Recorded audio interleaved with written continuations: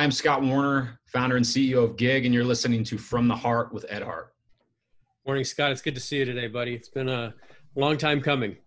Yes, sir. We've been talking about this for a while now. We have. I was just telling Scott, typically I don't, if you've watched or listened to any of the From the Heart episodes, I usually will dive right into the conversation. But in this case, I think I'll read the bio that I received from Scott, give you a little bit of an idea of the flavor of this man that we're about to talk with. I think you're going to really enjoy this conversation.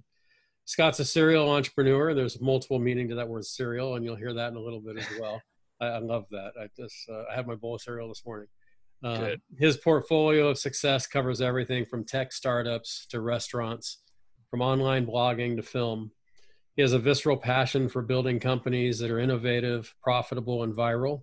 A go-getter who never settles for less than the best, and I think you'll catch that in our conversation today. Scott has an uncanny ability to build teams who share his same vision. With over 20 years of sales and marketing experience, Scott is a natural leader who exudes confidence and energy. He has personally consulted hundreds of businesses and influencers. You didn't know you sounded so good, did you, buddy?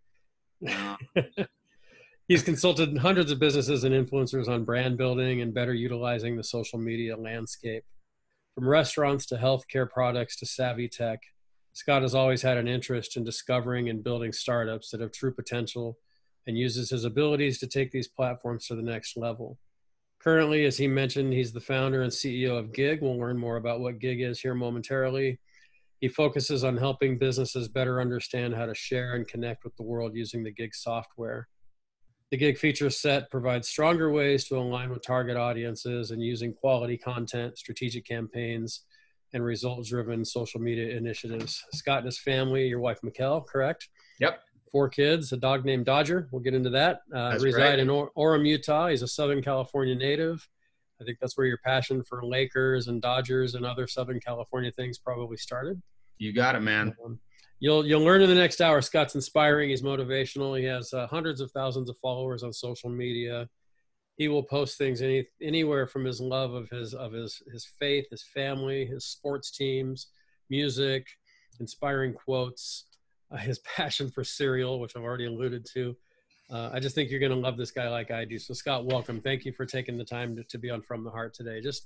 Let's just start by gosh, there's so many places we could start actually, from Gig to cereal to baseball to what have you. Let me just go right to the elephant in the room that I lead with most of the time on these conversations. I see that you're sitting in your office, I'm guessing up in Orem, right? Is that correct? Yeah, we actually just got into a new office space about, few weeks ago, actually. But yeah, we're in Provo now. Oh, okay. Excellent. Yeah. Tell our listeners who aren't familiar with the geography up there, where Provo is in relation to Salt Lake and the significance of Provo. Yeah. So Provo, I mean, a lot of people know Provo is Silicon Slopes, kind of like, up in San Francisco, in the Bay Area. It's kind of the new, Silicon Valley. Yeah. Right. And so it was a good spot. In fact, we have Vivint literally, 500 yards from here, and Qualtrics 1,000 yards from here. Mm-hmm. Right. Both, multi-billion-dollar companies, and in fact, I have good friends that work at both and run both. And, but right here in this area was just a perfect spot for us. It's really, so it's about 45 miles south of Salt Lake. And, it's a great spot. It's kind of the happening spot, especially with regard to business. And so, a lot of people know Provo, Utah is, the city where Brigham Young University is. So that's about, maybe 5 miles up the road from here. Yeah. And so, yep. So that's Provo. All right. I spent 2 months there back in my day, back when I was 19 and preparing to go on a mission for the Mormon Church at the time.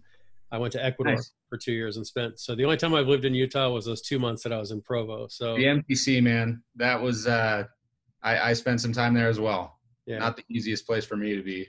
Yeah, I can imagine. Yeah. So, now you went to Nashville, right? So I'm curious because I know you have a passion for music. I've seen that through social media. Yeah.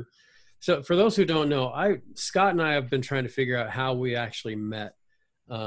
We believe it might have been through Twitter, but we have a lot of very similar passions. If you know me, you know I love sports, I love music, I love my faith, and so forth, as does Scott. Family's a driving force for both of us. I'm curious though, where, and I know social media is kind of the big thing that you guys do with Gig, in addition to other things, obviously. Did your passion for music have anything to do with the fact that you served a mission in Nashville, or is that just completely coincidental? Not at all. In fact, and forgive me, country fans, country music is probably my least favorite genre of music. However, I did find a little love for it while I was out there. Yeah. But no, it really didn't. And I've kind of mentioned this on, on interviews or podcasts in the past, but I grew up loving music. My dad always had K Earth 101 going on, Yep.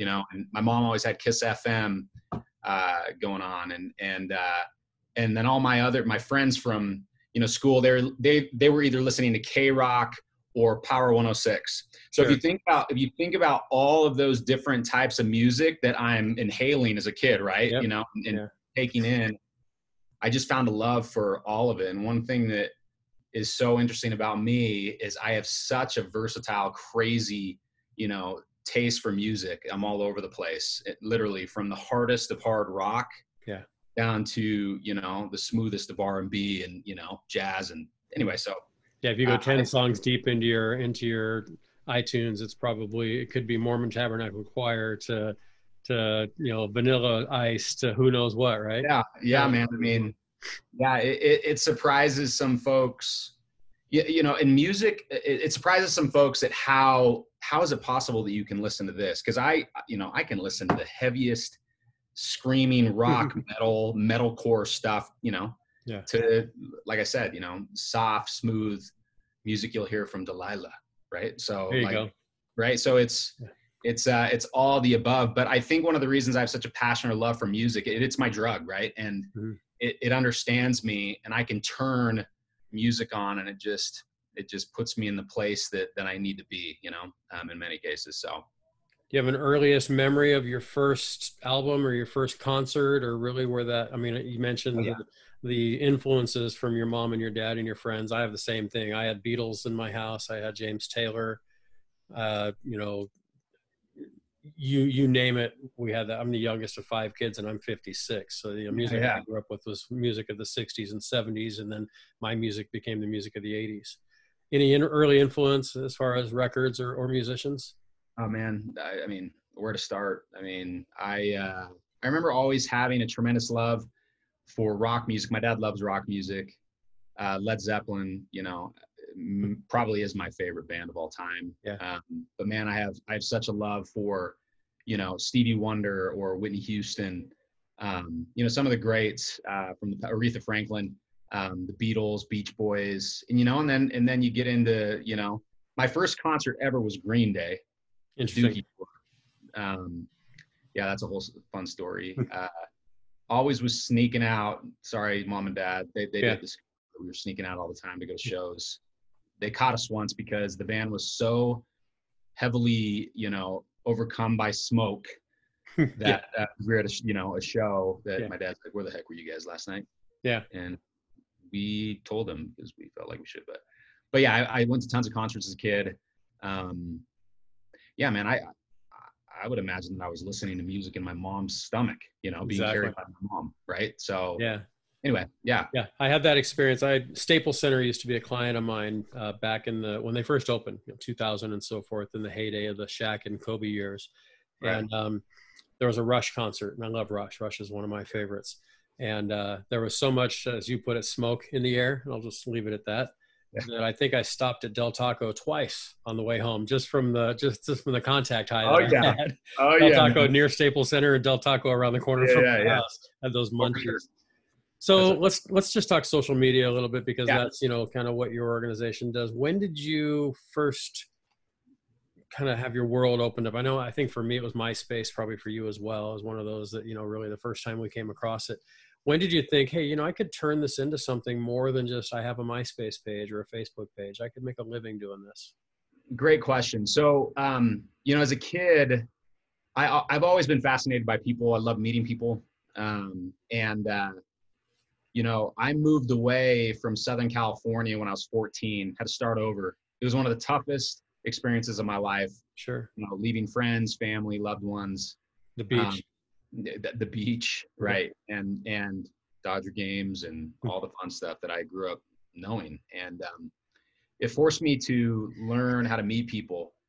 And, then I moved again my senior year of high school, started over again, but it did so much good for me. And the one thing that I just really, again, was so fascinated by was that there was now a platform that allowed me to align with, friends, from the past. And I think I am connected in social media to every one of my third grade classmates. We were in third and fourth grade together. And I can probably name every one of those students. How many people can name every one of their third grade classmates, fourth grade classmates? Yeah, I can give you 3 or 4 names, I think. And I live nearby where I went to school. Right. And so we have a tool that allows us to connect with anyone and everyone. And I just was fascinated by that. And I'm just, I also knew that this was a platform that was going to do a lot of things in the world. And it was a platform that would allow people to push and promote, anything that truly mattered to them, and would be the greatest tool for advertising in the history of the world, for both the good and the bad. And, man, it's been such a blessing for me to have, social media in my life, and I've met friends for life. What's crazy, Ed, this is really the first time that you and I have ever, face-to-face. Right, face-to-face. We've had phone calls and we've texted and emailed, but right. And yeah, so, in however many years, it's our first face-to-face, ironically.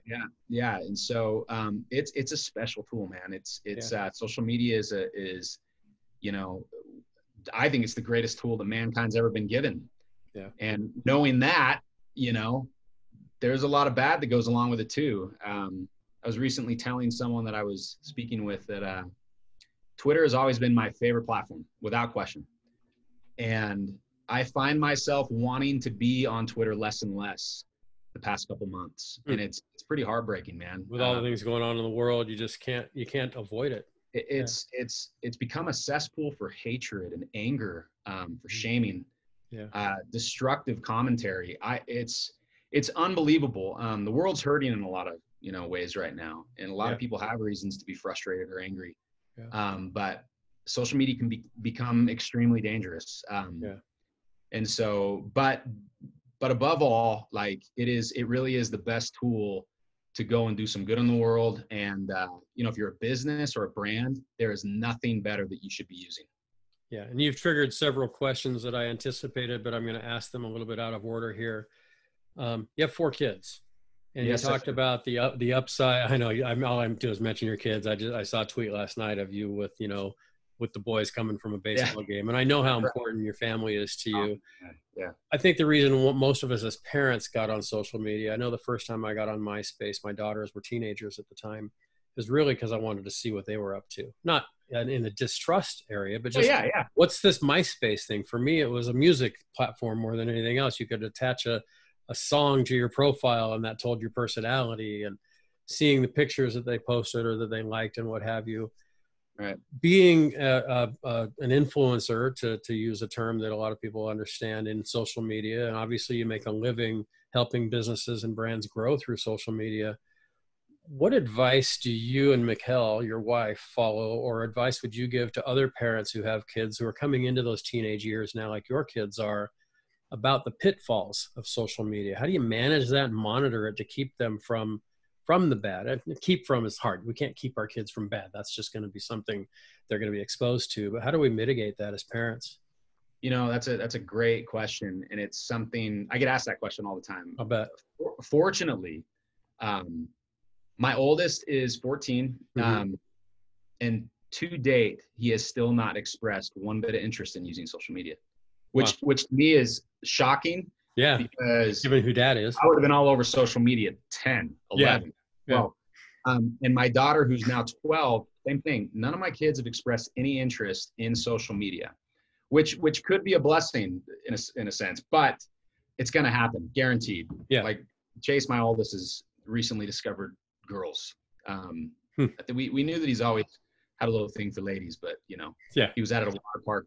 He would kill me if he heard this, but he was out at a water park, a couple days ago, and he's just like, "Dad, there's a bunch of hot babes all over the place, you know. Nice. I'm just like, all right, son, you know, there you go. Here we It's go. starting. Here we go. Yeah. Time to earn that next dad belt. Yeah. Yeah. The belt of dad. But what I would say is, you know, fortunately, most of these social platforms, these phones, they have, you know, parental settings that you can set to watch and monitor. You never want to micromanage your kids, but you want to protect your kids. And so my advice to parents that have kids that are starting to get into the game of social media is to do your research and make sure that you're building settings around where you would like your kids to be, and most importantly, to protect them. Yeah.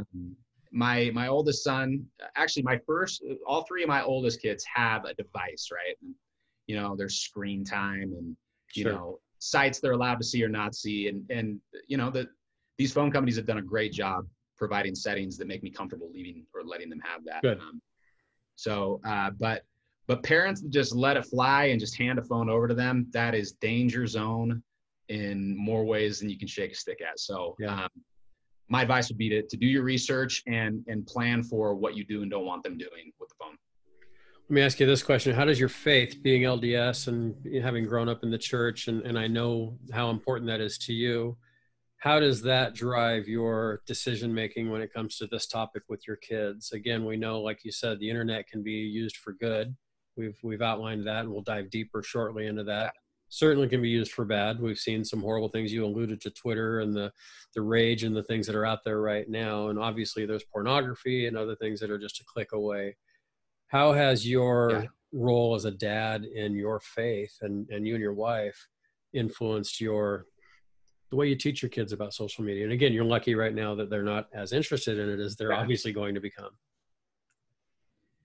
You know, that's a great question. One of the things that I love about, you know, our faith is the teachings that go along with how to be a better parent. I mean, as you know, families are it's the central piece of the faith. And, you know, I feel like a lot of things that I learn and hear and study, and there's a lot of great advice for parents as to how to, you know, be more Christ-like in your approach to parenting and to help your kids understand the important things in life. And so one of the things that I take very seriously is making sure that my kids know and understand that I trust them. Mm-hmm. And I was really fortunate to have amazing parents that taught me, you know, right and wrong and kept me accountable and you know, and taught me the importance of trying to be more Christ-like, or, you know, to do good in the world. And there was an expectation in a positive way, not a negative way, but a positive way that we need to be better and do better and be real with ourselves when we know the tough times were, you know, thrown at us, or, you know, trials or troubles in life. And, you know, I think I'm actually, you know, as much as my wife might say, I don't want them to have social media, I'm excited for, you know, my kids to have social media. Sure. Because I trust them. And look, they're going to deal with all the crap that you and I dealt with as kids. They're going to grow up. They're going to make massive mistakes, just like, you know, I did and you probably did. But sure, you know, I think that one of the things that I want to make very clear to my children is they can come to me and talk to me about anything. I mean that, anything. Yeah. And, you know, my parents did a great job. You know, especially my dad. I mean, my dad's a guy and I'm a guy. And so, you know, it became easy for me to talk to my dad about things that may not have been the easiest things to talk to my mom about. And I did that, Ed, because my dad made it clear that he grew up too, right? Yeah. He made big mistakes, and that he was there for me to talk through mistakes. And I think that set the pace and precedence for my dad and I's relationship. And even it has an impact on how I'm raising my children today. But always centered on trying to be good and better. And so I think that's, you know, the way that I look at it, you know, with social media is I want them to try it, test it, learn it, and, you know, do some good with it, because you can do a lot of good with social media if your head's in the right place. Yeah, absolutely. I appreciate you. I appreciate you being so vulnerable and honest and sharing that too. It's hard for people to admit that they've made mistakes, especially to their kids. And we know that our parents weren't perfect, and our kids know that we weren't perfect. And certainly, I think it was Bill Cosby that said that, as soon as I started realizing how brilliant my parents were, my kids were telling me how stupid I was. And it's kind of, we get to that point in our lives where we, it's like, wow, my parents were just geniuses, and my kids are like, you're an idiot. Yeah. Yeah. So, but that's good. And just be real and be trusting of them. I think that's right. That's right. Really great. Yeah, that's right. There's a lot of places we can go now too. And I'm just kind of glancing at the notes. You're involved in a lot of different things, and I want to get back in a little bit, hopefully, to, how you would start a social media campaign with a company. And we can go there if you'd like, but I want to talk a little bit, Scott, about some of the different things that you're involved in. Gig, obviously that's your gig, pun intended. You've got a relationship with one of my old favorite Dodgers, and I know certainly one of your favorites, and Steve Sax, former second baseman for the Dodgers, and you launched Be Amicable. I know that you're a partner with your cousin in a barbecue place up in Orem. Yeah. I know you're an investor. You're involved in a lot of different things. So I guess let's just peel it back one layer at a time. Talk about Steve Sax, Be Amicable, how that vision started, why. Tell our audience what it's about and where that kind of sparked for you. Yeah. So, a few years back on Twitter, I tweeted out, if any of you guys can guess my favorite childhood Dodger, growing up, I'll send you some swag or something. I can't remember what I did. So, I had hundreds of people responding with guesses. And anyway, some guy said, was it Steve Sax? And I'm like, you got it. And which led to, Steve and I meeting. I think Steve sent me a tweet or something, or someone connected us, a friend. And, I was like, hey, man, thanks. That's super humbling that you would mention that, but tell me more about yourself. And we hit it off and became buddies. And so Steve knew what I was up to, as far as being an entrepreneur and investing and looking into, always about startups and opportunities. And he shared with me a couple ideas that he had. And one of them was Be Amicable. It's actually now called Bevoco. We changed the name to Bevoco to make it a little bit more amicable. Is not always the most easy word to say. Sure. Yeah, I even stumbled on it as I said it, but yeah. Yeah. So Bevoco or Be Vocal is kind of what, or voice. So that's what it's called now. But we built it. I took it to developers that we work with, and we built it, brought some great partners on. And truth be told, I am not as involved as I was, which is a whole nother topic that you and I could have, Sure. for discussion. Because I am absolutely focused on Gig for a number of reasons, and I had to learn a few hard things. But Steve is a great dude, and he's still, fighting away with a couple other folks that I brought to the table as, the executive team, and great people are involved. And it's a special platform that really is focused on helping, businesses make it more comfortable for employees to be more vocal about, some of the things that are happening inside, the company, whether it's bullying, sexual harassment in general. Yeah. It's a really, really cool product. So for all you HR reps out there, it's something you want to look into. It's really, really helping a lot of companies. How do people find it? Bevoco.com, BEVOCO.com. And you can learn more there, but is Voco an acronym for something, or is it just kind of a play on the word vocal? Yeah, it's Be Vocal, it's kind of a catchy name, Bevoco, Be Vocal, or use your voice. And so, but anyway, Steve is still, he's Steve, man. Like the guy he's hilarious, great. He's coming up to our house a few times. He's great with the kids. The kids just love him. He's a very good dude. So I really have enjoyed getting to know him and working with him. He's a hard worker, just like he was on the field, right? So yeah, it's always fun to meet those childhood heroes too. You probably know I worked in minor league baseball for a few years, and like the guy that was the manager of my team was Gary Templeton, who was a shortstop for the Padres and Cardinals, and I watched him, go against my favorite Dodger team. Yeah. So it took a little while for Gary and I to become friends because, I hated the guy on the field because he was so good, but turned out just be a good dude. All right, let's go back. Let's talk about Gig. When did you realize that you could make social media your career? And tell us a little bit about the founding of Gig and just kind of the evolution of that. Gig was actually built for the music industry. That's what I thought. And a lot of people know this. I have a tremendous passion for music, and I also believe that the greatest opportunity in the history of music is right now on the business side. Right now, the music industry is getting absolutely obliterated with this COVID situation. Right.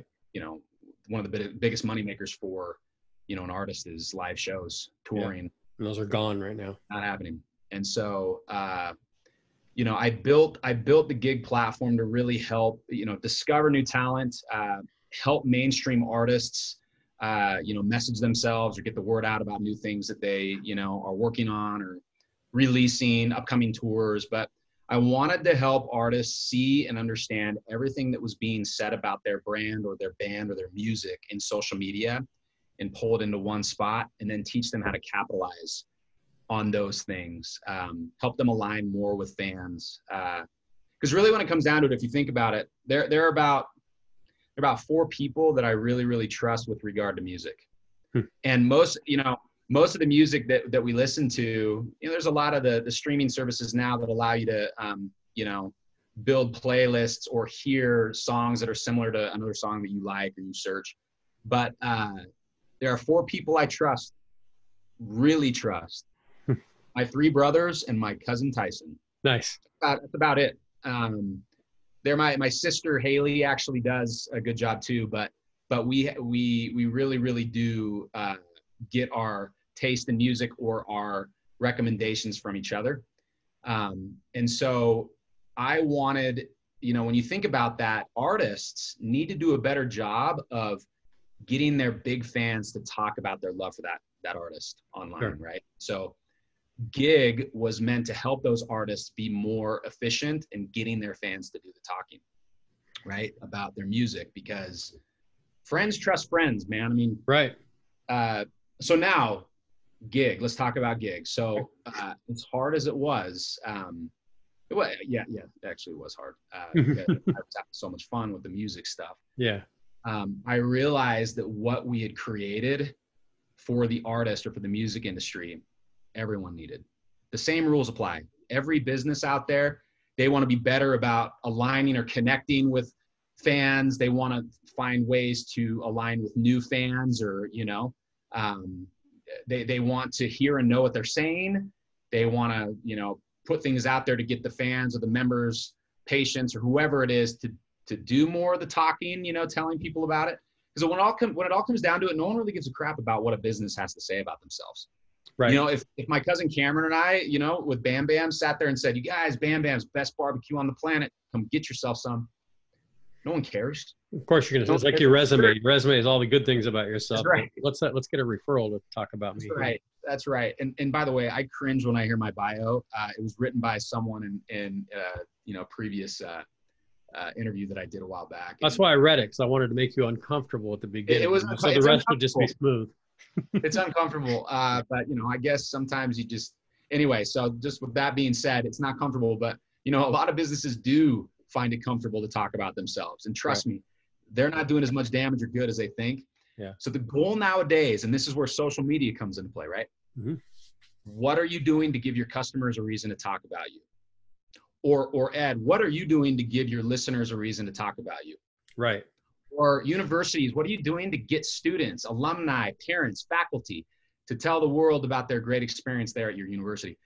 That is the name of the game, because social media is the system to drive true, authentic advertising. So that is what Gig is. We help businesses, organizations, universities, anyone in the healthcare industry, it doesn't matter who you are. We help you be more efficient at telling your story and building a customer narrative rather than the corporate narrative. And that's what our system is focused on.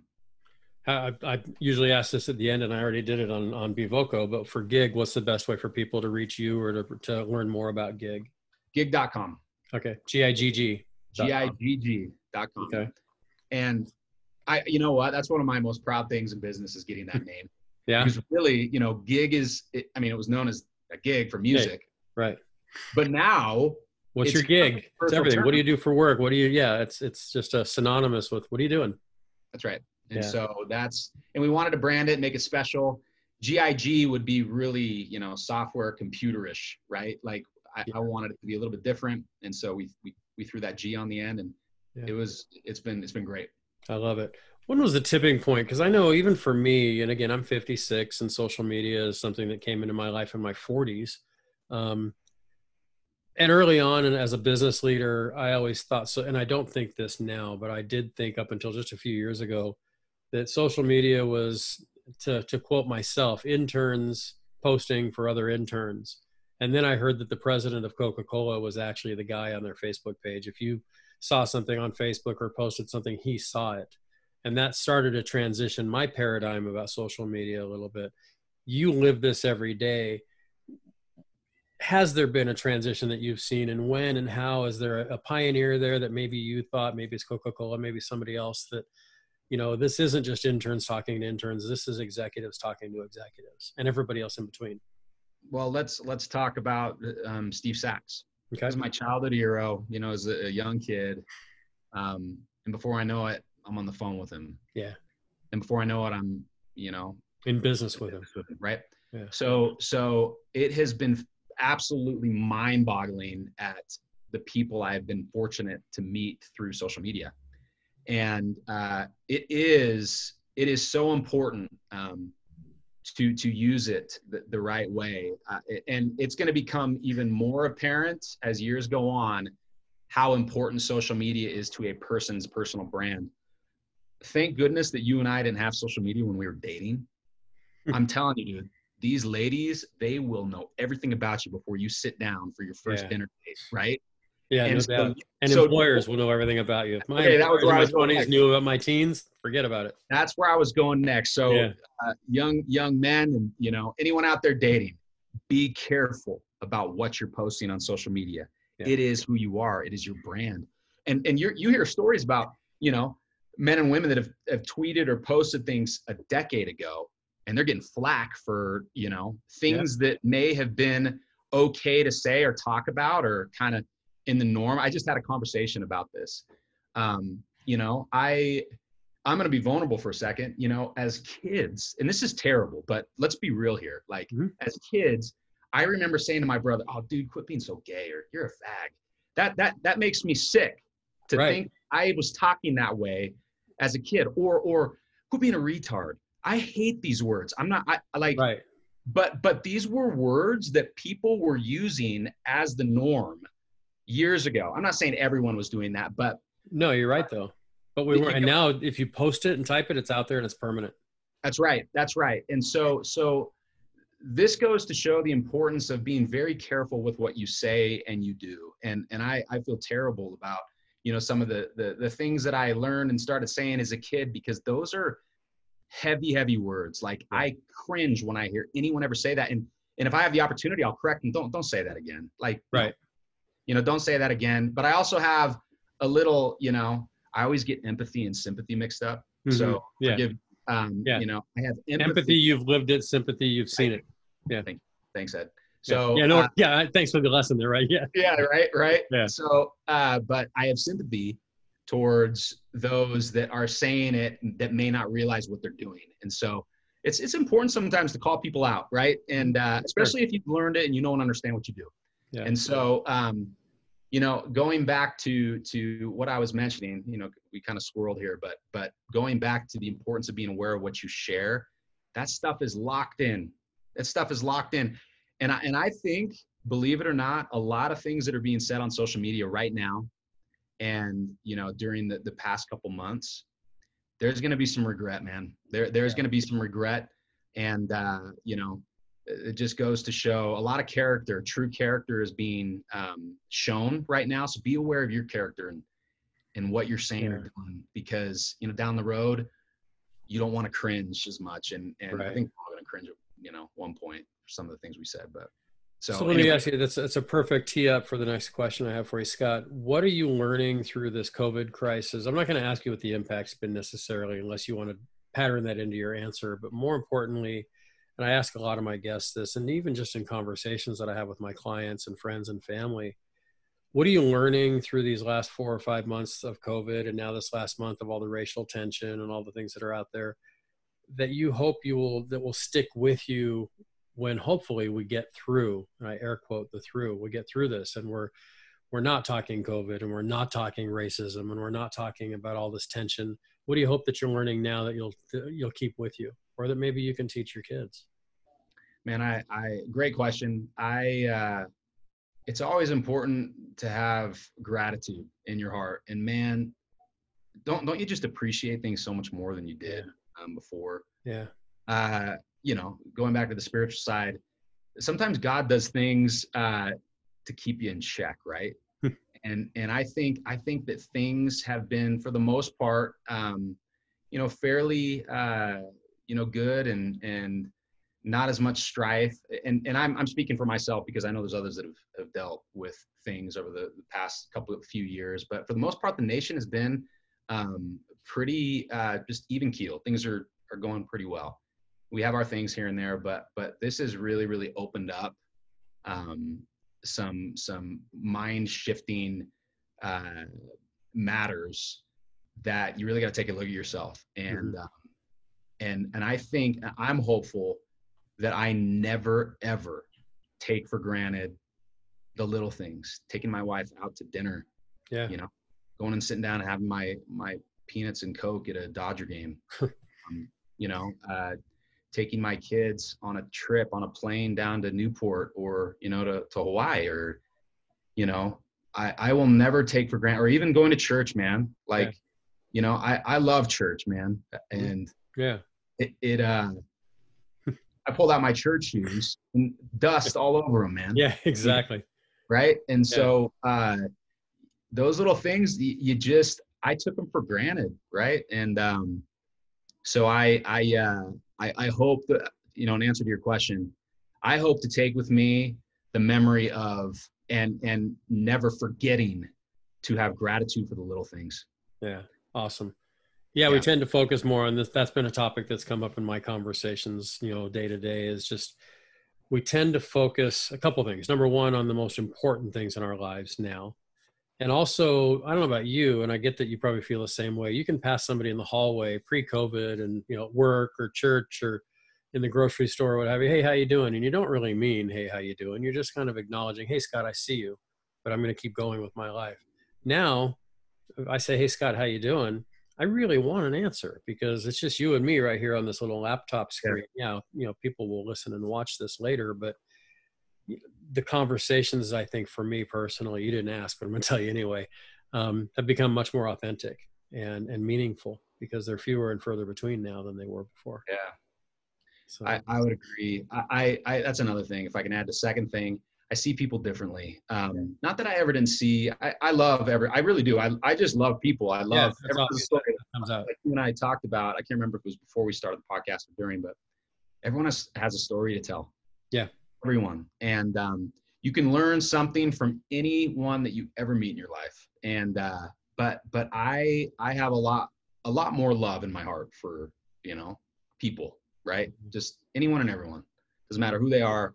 And we're all going through something, right? Especially right now. Everyone is going through something. And we need to all listen more. We all need to listen more. I think, I tweeted out, I was proud of this one. You can do a whole lot more with your ears, your 2 ears, than your mouth will ever do for you, or something like that. Or you can do a lot more good with your ears than you can ever do with your mouth in your lifetime. And anyway, so I really think that we need to focus on listening more. To people. Well, and that's been really the objective of why I launched this podcast to begin with, was everybody has a story, like you said. I learn more from, I talk a lot. That's just one of my downfalls. It's a positive, it can be, but also a big downfall is that I'll tend to talk too much, or like I'm doing now, use 1,000 words to ask a question that I could have asked in 5. But we learn so much more when we listen than when we talk. Absolutely. Absolutely.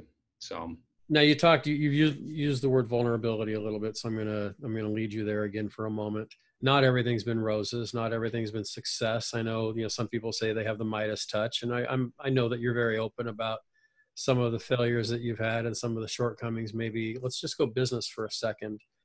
You don't need to dive into the detail of anything that you've tried that didn't work, unless you'd like to. But what I'm more interested in, and I think our listeners and viewers are more interested in, is when business people who are perceived as successful as you are share maybe some of the shortcomings they've had, really, I think what we like to hear is, what did you learn?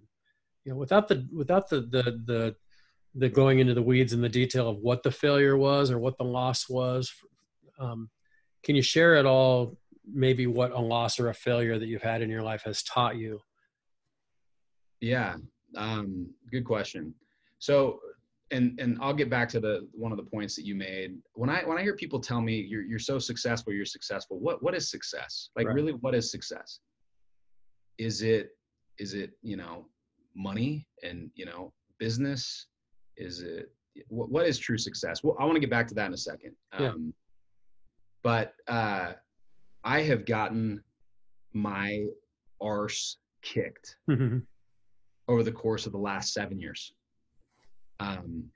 You know, the first year or two of gig, peaches and cream, happy day, everything was going well. But no one knows that behind the scenes, come year 3, I had some of the darkest, most ugly times and years of my life. And the most lonely. And I made so many stupid decisions. I came into this business thinking I knew everything. I didn't know a damn thing. I didn't know anything. The one thing I think I did know how to do was sell. Yeah. I had no idea what I was doing outside of that. And I think I came into it arrogant. And I didn't listen to a lot of incredible mentors that I was fortunate at the time to have around me. And fortunate now they had patience with me to come back a little bit later. I got smoked, Ed. I lost millions of dollars. My tail was between my legs more times than you could ever imagine. You know, it was dark times, but those are, you know, I remember having to let go. I've had to let go of 2 teams, entire teams, since starting gig, meaning I had like 13 people at once, had to let them all go because I wasn't moving in the right direction. And another time had to let, you know, about 10 people go. And it wasn't easy because I hadn't figured it out. Yeah. I still am trying to figure it out. Of course. But those horrible moments and those moments when I had to go back to my investors and talk about mistakes that I had made and so on, you know, I learned so much. And, you know, I could go deeper into each of those mistakes that I made, but here's the one thing that I can tell you that I'm proud of. I will never quit. Yeah. And that's the reason that we will win. Cause, I think it was, I'm trying to remember who it was, but anyway, long story short, they say it's 7 years. I would love to write a book one day, 7 years. They say it's 7 years before it really clicks, you know, as far as business is concerned. Yeah. So that if you want to start a business, you better plan on getting smoked for 7 years before you even start seeing a second of success or before you have any type of real business acumen. And so, you know, I'm here at that moment. Like, this is the year. I just was talking to an investor that said, how long you been in business? I see these numbers here. How long you been in business? I said 7 years. And he said, you're ready. You're getting it. Now you're ready. Let's see what you really got, kid. Yeah. You know, let's go. And, so, you know, never quit. And you find out how much they love whatever a person loves, whatever they're doing to see if they'll keep going and they'll keep getting up in the morning. You know, if the going gets tough, because I've been there, man. And I have so much respect for entrepreneurs. Yeah. I have so much respect for entrepreneurs. Yeah. So you mentioned the word investor. I know on one of your profiles, it mentions in your bio that you are an investor, you invest, you have investors for gig as well. So it's a two-sided question here. What do you look for when you're investing, whether it's a stock or a person or a business or what have you? And how is what you look for a reflection of yourself? I've never asked anybody that question before, so I don't know how it came out. But, yeah, it's a great question. I look at the person. I think it was, who was it? I'm struggling to remember where I got all this great insight, but it was mentioned that, so if you were to look at your entire network, Ed, look at all your entire network. Mm-hmm. Pick one person that you would invest everything that you own into. You have one person, and this person going forward, you get 10% of everything that they make their entire life. I'm set. I already got the guy in mind, and I'm set. Okay. Yeah. So that the person, why will I invest the person? I would put all my eggs in that kid's basket, or that lady's basket, or that, individual's basket, because I know that they will never stop, and they are passionate about what it is that they're investing, or what it is that they're building, their investment, and their, where they're pushing their life, and, the business they're creating. I have won in all the businesses that I have made my choice in investing based on that. And the person was passionate about it, and he was, or she was, extremely hardworking and relentless. Yeah. And any of the businesses that I've invested that the person wasn't those things, lost it all. Didn't work. Yeah. Yeah. So that would be my response. You can tell if someone's passionate about something. It's not hard. It's not. Yeah. You wake up and and it's not, I used to interpret passion as obsession, and I don't anymore. Because when I'm obsessed with something, nothing else matters. When I'm passionate, when I'm on that, I'm, family business and working with family businesses, podcasting, my wife, my kids, my grandkids, time with my dad, time at Dodger games, if that ever comes back. These are passions of mine that when I'm there, I'm completely locked in. But obsession means, to me anyway, that's not a dictionary definition. It's just Ed Hart's definition of obsession is nothing else matters. And I don't get that you're obsessed. One obsession I think you might have is cereal. So yeah, I would have to agree. How did that start? I've been obsessed with cereal since I was a kid. It's the moment I took a bite of it, anything with sugar on it, right? Mm-hmm. And anything that didn't have sugar on it, I made sure sugar was on it. There you go. Yeah. Right. And so, but always have had a love for cereal since I was a kid. I guess it keeps me young. But it's, yes, I do have a slight addiction. I'm trying to be better. I'm trying to be better about. Don't lie to me, Scott. Don't lie to me. I'm serious. I'm serious. I'm trying to be better because I think I'm starting to feel it for the first time. How old are you? I just turned 40, Okay, there you go. So I always heard the dreaded 40. That's when, oh yeah, Scott, yeah, my dad. Yeah, let's see how long that lasts, bud. You keep being a donkey. Yeah. You're an avid runner, so you do burn it off. Yeah, yeah. But what I mean by saying that I feel it when I'm running. I'm starting to feel, while it's maybe burning off, it's not doing so hot in the joints and other parts. So I'm trying to slow down. It's not working very well, but hey, I'm trying. So deserted island, you have one box of cereal you can bring with you. What is it? Cinnamon Toast Crunch. Cinnamon Toast Crunch. I just bought those the other day for my grandsons. We were up in Utah actually visiting, and that was their go-to as well. That's what I start with. Wow. This would go. We were going to get to the commercial portion of the broadcast here. Lucky Scots. Oh yeah. So check this out. This is you hit big, right? Like when Lucky Charms makes you your own box. This is better than being a champion on the front of the Wheaties. Wow, that's better than Wheaties right there. Yeah. Yeah. So I win there. I'm just kidding. Nice. Lucky Scots. And for the record, this is not a lie. I have never been paid a cent by any cereal company. Not once. However, they do send me a lot of goods, so maybe that's considered compensation. You're getting it in other ways, yeah, absolutely. I've got kids. My kids' friends think that I work for. They think I'm the CEO of Kellogg's or something. Yeah, exactly. Yeah, I thought that maybe you were a paid spokesman as well. As soon as you reached down and pulled up the Cinnamon Toast Crunch box. No, I have boxes. Watching. He just showed us a couple of boxes there. So yeah, I snack on cereal. Yeah. So. Interesting question for you here. We always talk about what we've learned, and I want to be cognizant of your time here. We're getting close to the end. We talk a lot about what we've learned from our failures and our shortcomings. You've also obviously experienced a little bit of success. What would you say you've learned or hope that you've learned from the successes that you've had? That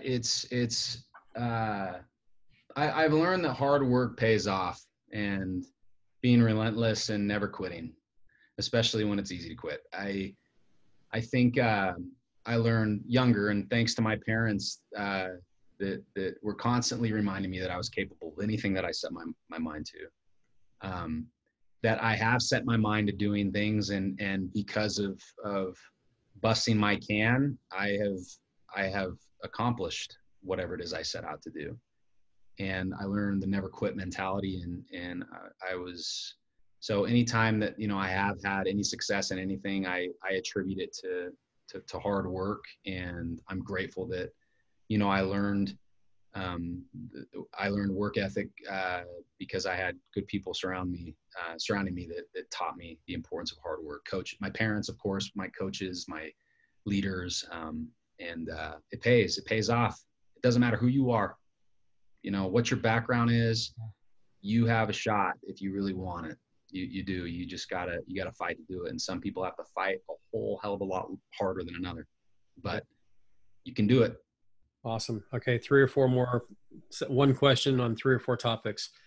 The question is, what are you looking forward to? And let's start with gig. I'm looking forward to getting our product into tens of thousands of businesses, thousands of universities, and I'm really looking forward to getting back into the music industry, and I will. Yeah. What are you looking forward to as a sports fan? This is an obvious question, but I'll throw it up to you anyway, because it's probably the same thing I am. A World Series championship for the Los Angeles Dodgers. Attaboy. That's right. A parade, whether it's a Zoom parade or a real parade, a parade nevertheless would be nice. Yes. Yeah, absolutely. Well, so a footnote on that now. For me, whenever I've thought about the possibility of moving out of Southern California, there's a lot of considerations. Family is here. I love the weather. My friends and so forth. Obviously, social media and the internet makes it easier to stay in tune with everyone, as does just text messaging. But the thought that prior to this year, I could just, you know, on a whim, drive up to Staples Center for a Laker game or drive up to Dodger Stadium for a Dodger game. How hard is that to live? Now, I know you come down here a lot for business and you mix in a sporting event or two. How hard is it to live far away from being able to just go see your favorite team play? It's tough. And, you know, I get down there whenever I want to watch games, and I'll take Mikkel with me every so often. I think that one of the tough things is being able to just grab my kids and pick them up out of school and take them to a game. Because my earliest memories were my dad or grandpa taking me to, you know, Dodger games, taking me out of school and run over to watch a game. And so I think that's what makes it tough. Yeah. All right. Back to what are you looking for? What are you looking forward to with your family?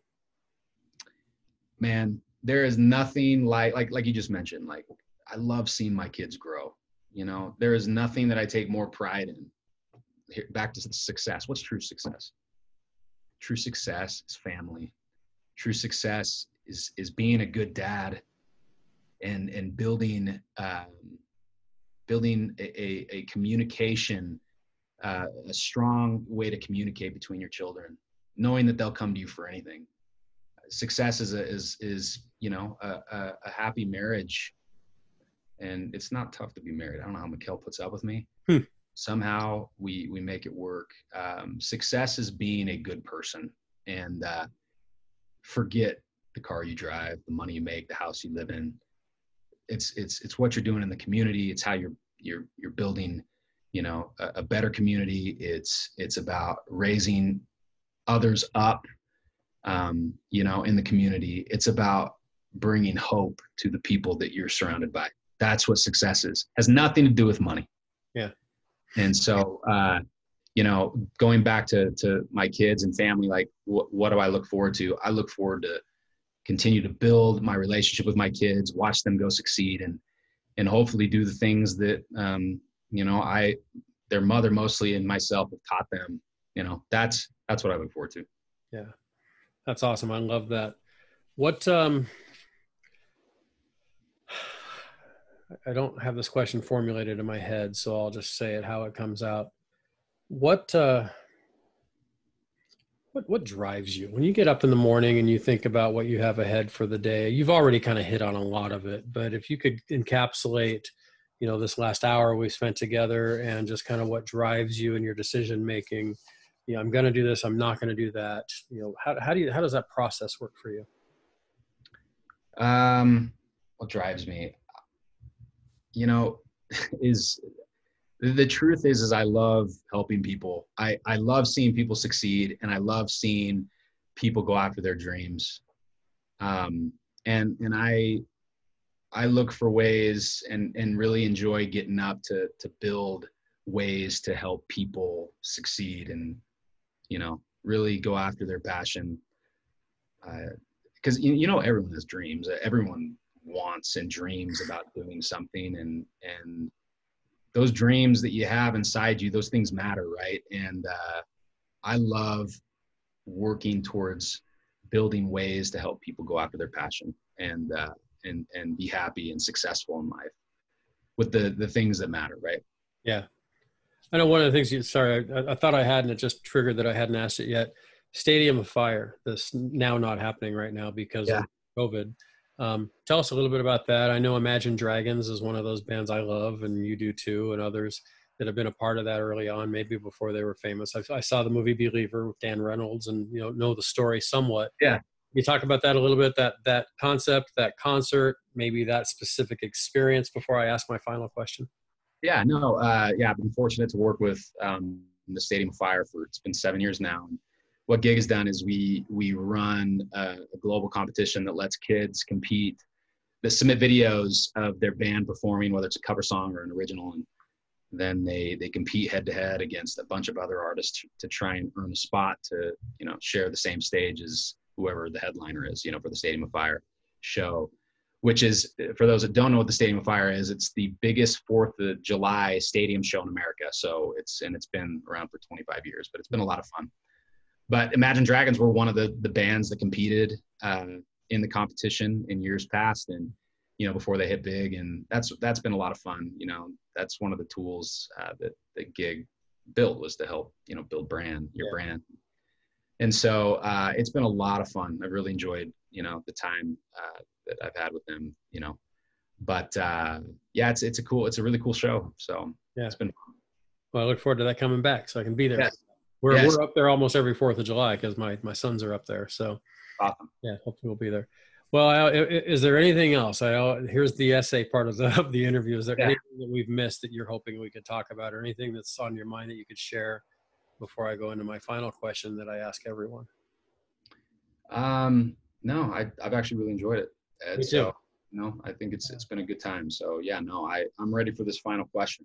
All right. It's been long overdue, right? Like you said, we've had these text dialogues and these tweets and these conversations and so forth for a long time. I really do feel like I've known you for a long time because you're very open with how you share about yourself and your family and some of the fun stuff that you guys get to do. As you know, the name of the podcast, as you said it at the top of the interview, is called From the Heart. For a lot of reasons. Obviously, my last name is the easy one there, but that's, for me, my favorite conversations are the authentic, from the heart conversations. I think if I wanted to learn about Scott Warner, I can just go on Wikipedia or Google or social media, and I've done all of those to learn about you over the years, and in particular in preparing for this conversation today. But what that stuff doesn't really show is the answer to this question. So I'll just end with, Scott Warner, what's in your heart? Man, what's in my heart? I like to believe it's love, and it's and gratitude or appreciation for just life in general. And my heart in many cases right now hurts for a lot of things that people are dealing with in the world, but I know in my heart that we can work through it. And as long as we pay more attention to one another and listen a little bit more, and I think there's a lot of power in being real and honest and admitting where we have fallen short, because everyone falls short, and including myself. But I'm grateful in my heart for the chance to be real about where I've made mistakes in life, and I'm grateful for people that are patient with me, and my heart is full. And again, going back to what we mentioned, if there's anything that I have learned over the past few months, as hard as they've been, is when it comes down to it, I've been incredibly blessed, and I'm grateful.